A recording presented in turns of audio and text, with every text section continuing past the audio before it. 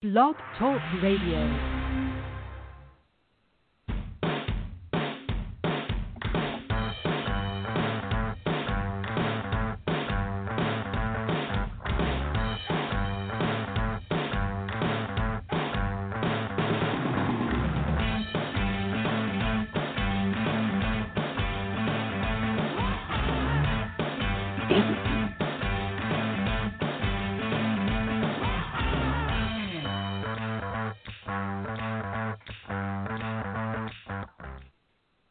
Ooh, man, that music just gets my blood pumping. That lively drive-through HR intro music.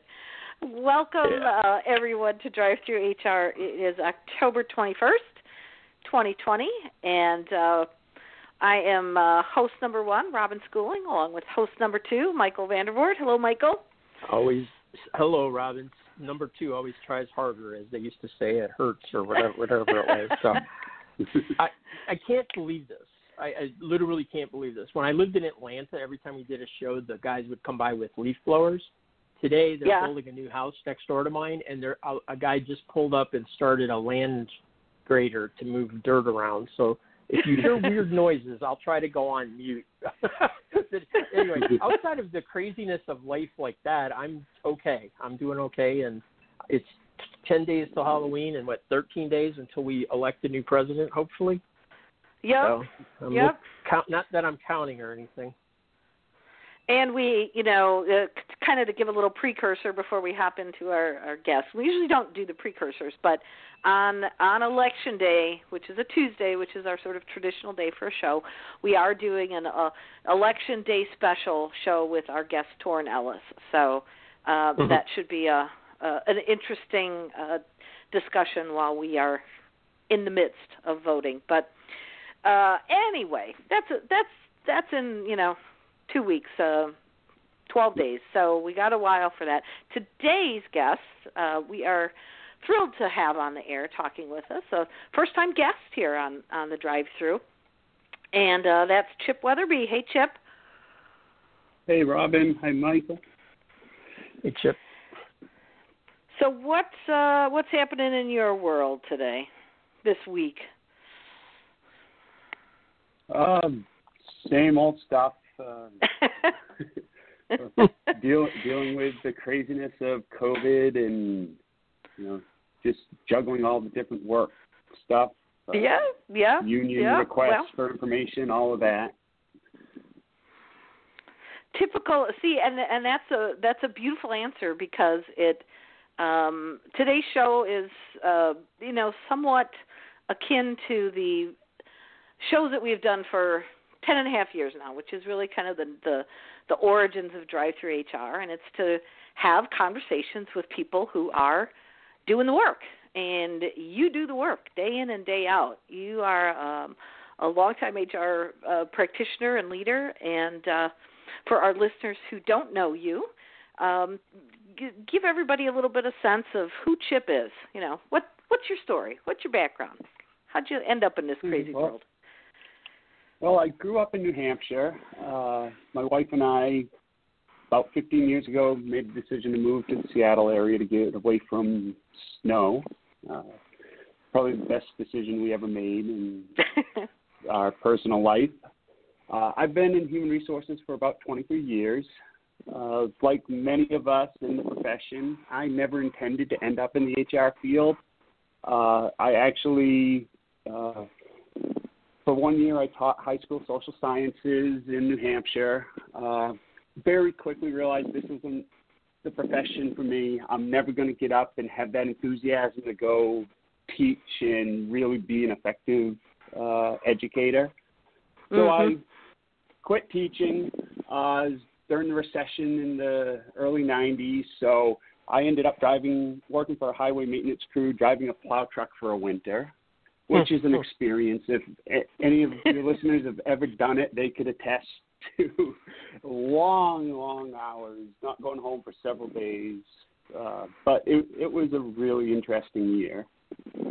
From there, I moved into a clerical role with the state of New Hampshire.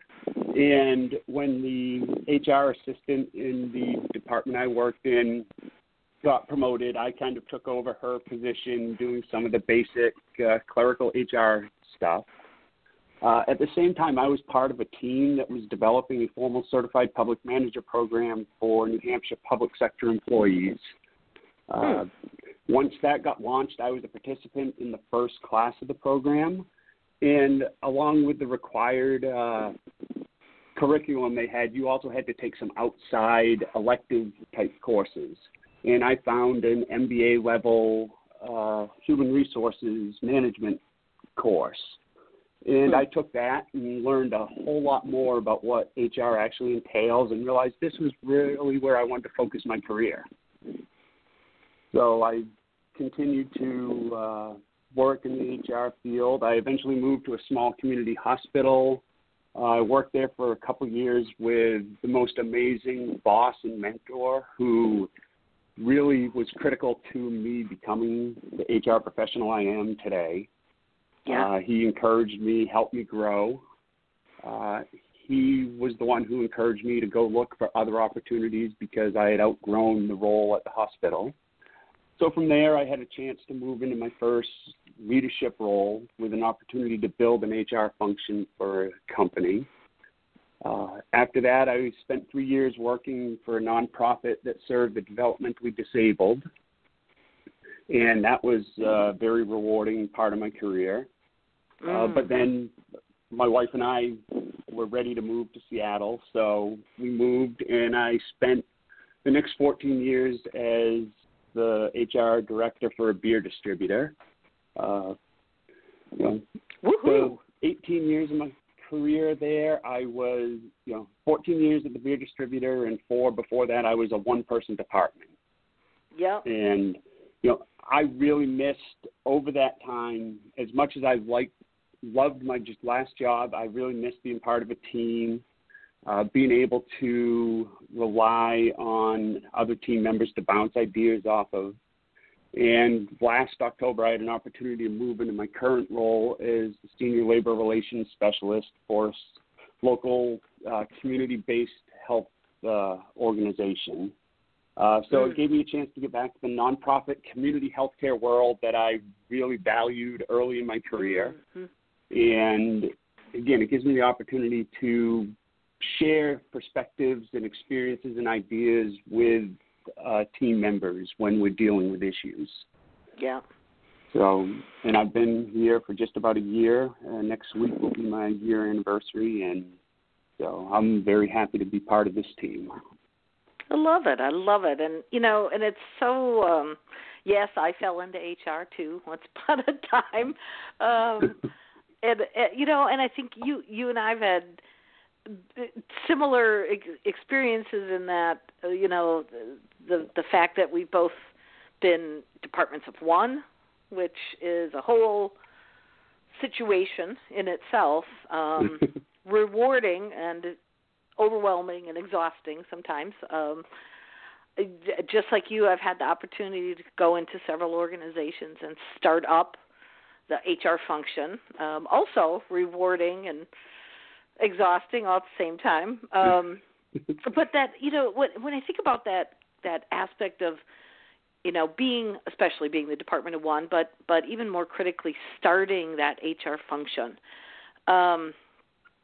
because quite a few people, will get that opportunity in their lives. What, when you look back on having that experience, what's your advice to HR professionals who find themselves in that situation? What should they do when they go in as the company's first HR staff member? I think first and foremost, you need to make sure you have a really strong generalist background. You need to have some exposure to recruiting and talent acquisition and onboarding, policy and procedure development, performance management, having experience with developing and coaching leaders.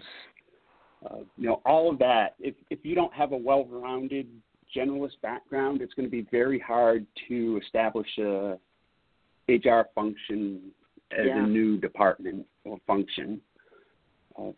A couple other things I would strongly recommend is make sure you have a really good understanding of what management's looking for in the HR function.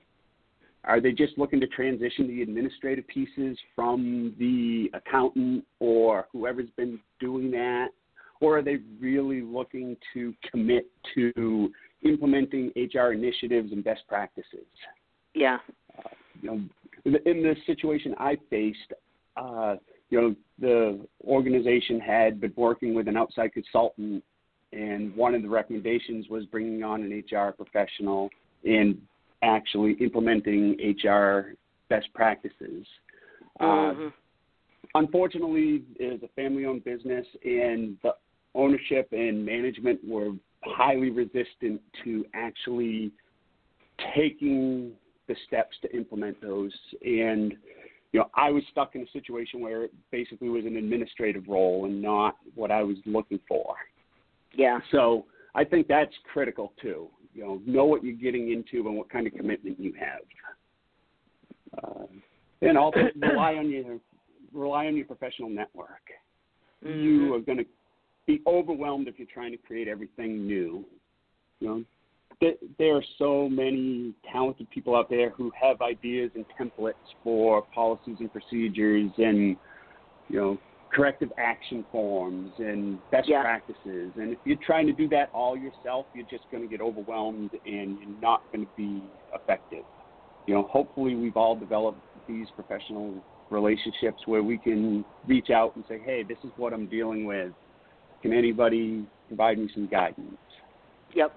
And a big part of that is you also reciprocate that when people reach out to you. You share your knowledge and your resources.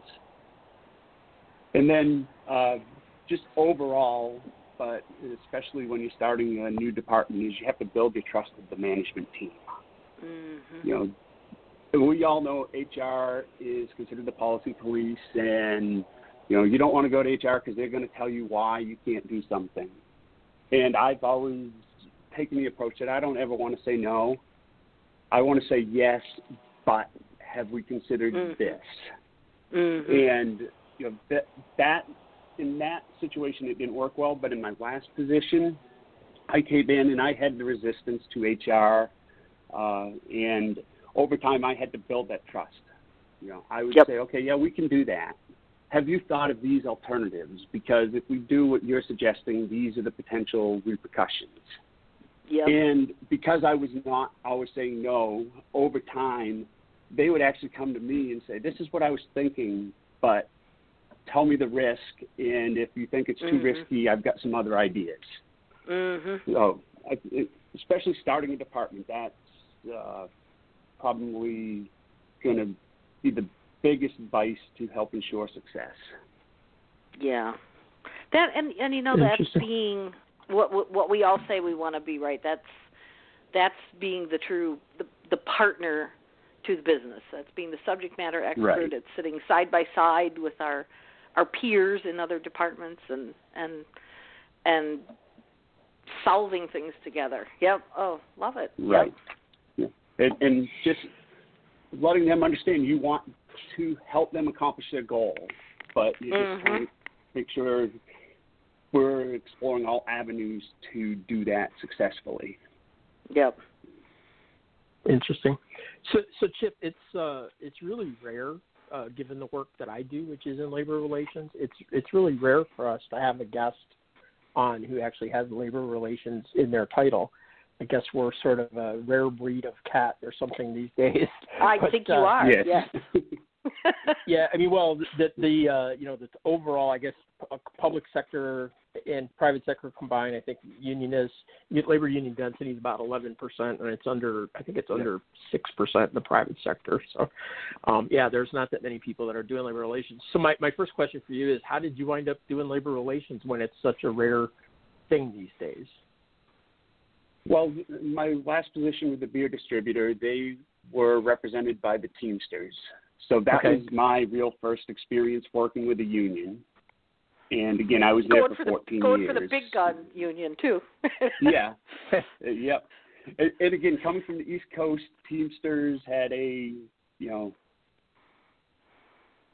reputation So I was a little apprehensive going into it, but I developed some really good partnerships with the union business agents I worked with, and so that was just a piece of my job at that organization, but it was something I kind of enjoyed. I enjoyed the negotiations and building the relationships, and being able to work with them to accomplish what we as an organization wanted to accomplish, and still follow the CBA and make sure our staff or our employees were being treated correctly. And so I enjoyed that part. So when I had the opportunity to take this position I'm in now with the focus on labor relations, I felt it was a really good fit. Are you okay with saying what union you deal with, or would you rather not? I understand it. I'm just curious. Right now we're dealing with SEIU Healthcare. Mm-hmm. They may be the most formidable union going these days, given the amount of organizing that's in healthcare. So you live, and I'm switching up the script question we had, is that, so you live in an area that over the last 4 or 5 years could easily be, maybe even a little longer than that, easily be described as kind of one of the hotbeds of union activity, even though it's not necessarily traditional labor relations. You guys are kind of the birthplace of the $15 an hour, with the local or city attempts to drive labor statutes and stuff. A lot of stuff going on in kind of a weird laboratory condition. So I'm curious, how has labor changed? And especially I'd be interested in hearing it from your kind of on the ground in Seattle perspective. I think probably one of the biggest changes is, and it's reflected in the declining membership nationally, is they really have had to pivot to start demonstrating value to members and demonstrating a reason why people should pay dues to be represented by a labor organization.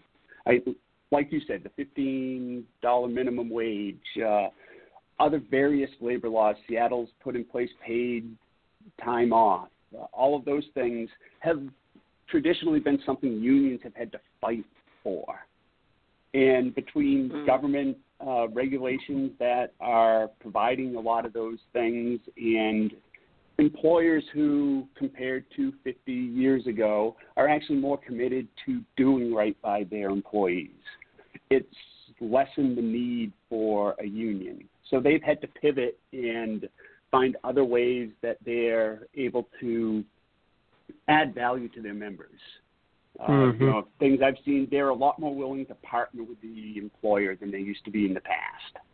They recognize that just being 100% adversarial is not going to help them grow membership and be successful. And they realize that employers have to be profitable, or, in the nonprofit world, at least be breaking even to continue to hire people who will be members.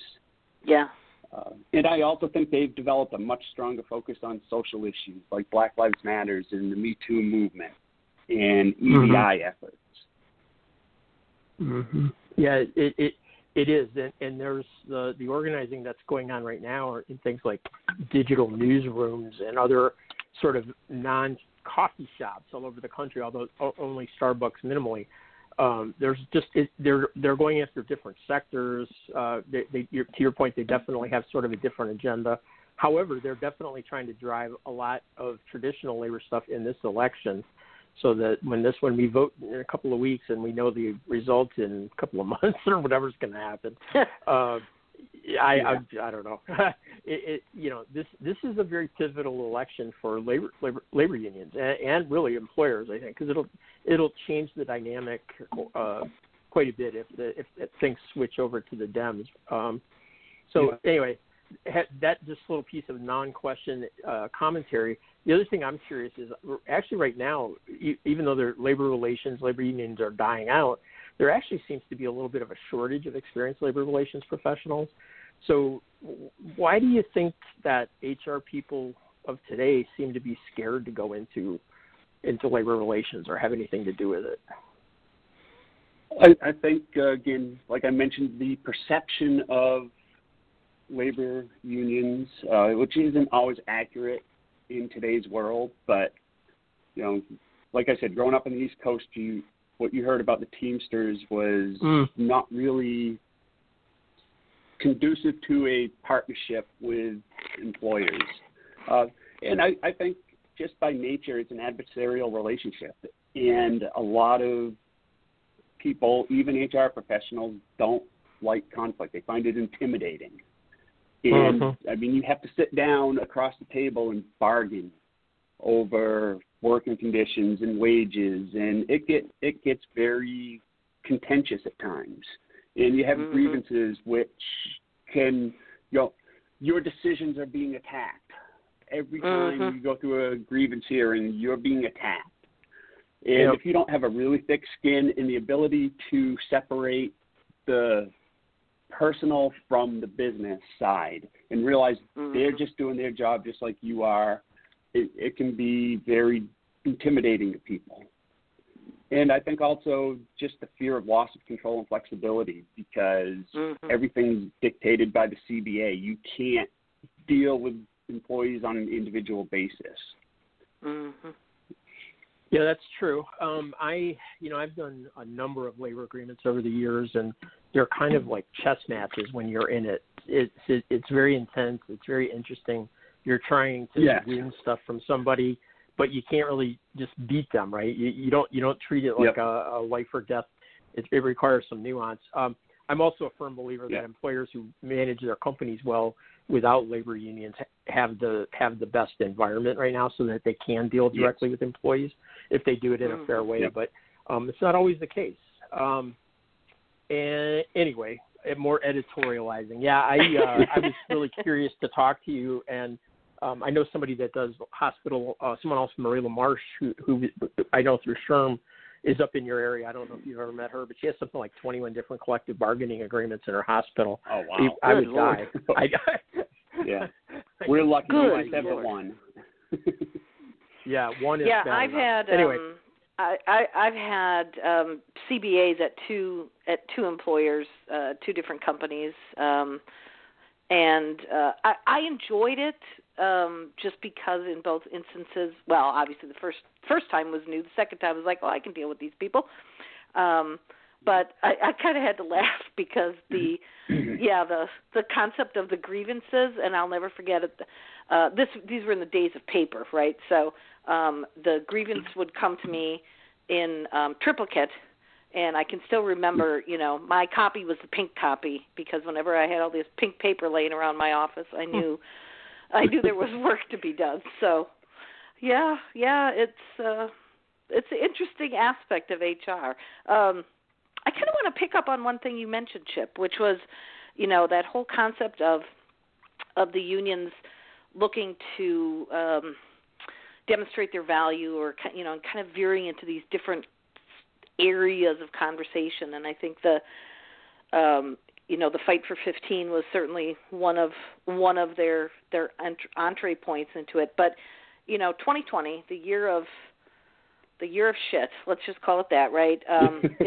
Is also kind of this year of social reckoning, and so it does kind of fit into some of these conversations that I think unions, as we've talked about, are having as well. But here in the U.S., right? Everything's politicized. From wearing masks to whatever. But talking about racial justice and Black Lives Matter and that sort of thing. You, as we know you, you're out there. You wear your beliefs of kind of where you stand on some of these issues, very publicly. How does that balance?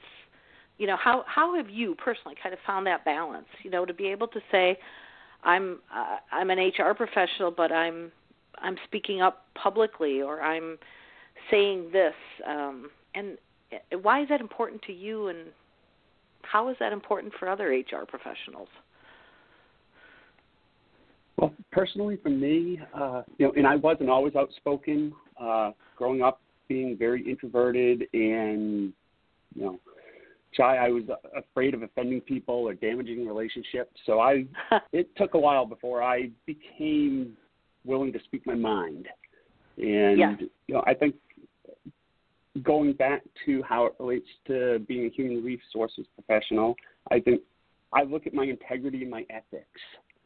And I think being true to those are ultimately in line with what being a human resources professional is all about.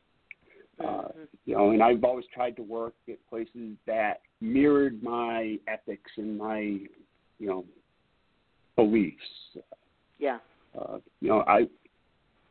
Personally, I've always been fascinated by history and politics. I've read extensively on it, and that got me learning a lot more about, what's happened in the past, how it relates to what's happening currently.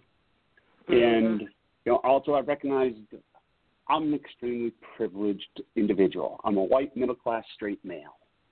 I mean, other than being rich, I've got the lottery on privilege. You're ticking the boxes. Yeah. That provides me with a level of safety that other people don't have.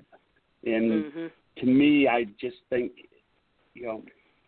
I'm in a position where I need to take advantage of that safety to speak on behalf of people who don't have that same privilege. And, not speak on their behalf. That's not the right, share their message and share their struggle and support their struggles. Yeah. And personally, I've always thought just staying quiet and not speaking up about injustice is really accepting it. And I think that ties into human resources. We have to be willing to stand up to, our leadership team in certain areas and say, this is not right. We need to consider changing something, or, we can't do this because it's just not ethically correct. And if we can't do that, then we really can't be the best human resources professionals that we can be or should be. Well said. I agree with that. Every word that just came out of your mouth, and I think it's I think there's been a shift in HR folks this year, sort of coming to that same. More and more HR folks coming to that realization. So that's a good thing out of 2020. We are getting close to the end, y'all. We're down to just a few minutes left. I'm gonna ask you a lightning question here, Chip. This is you got 1 minute to pontificate on sports because you're a big sports fan, right? If you could watch only one sport for the rest of time, what would it be and why? That's a tough ask. I would probably say football for several reasons. One, because they only play once a week, so it's not the time suck that watching other sports can be. And my wife likes me to spend time with her instead of watching sports, so that would be one reason for football. And I just find football to be one of the most enjoyable watching experiences. I say amen, go Saints. There's my football thing. I say hockey and God bless Tampa Bay. Now, if it was watching in person, hockey would absolutely be my choice. There we go. Well, we've got a quick go out here. So, Chip, let everybody know, let our listeners know how they can find you online and connect with you. Okay. Well, I keep my handles pretty basic. My Twitter handle is Chip Weatherby, and that's ChipWeatherBee. And LinkedIn the same. It's LinkedIn/in/Chip Weatherby. Fantastic. And everybody follow Chip on Twitter. He's out there quite a lot and having good conversations. And we are to the end here, guys. Thank you, Chip, so much. Thank you, Michael, thanks everyone for listening to Drive Through HR. Bye. Thank you both for having me.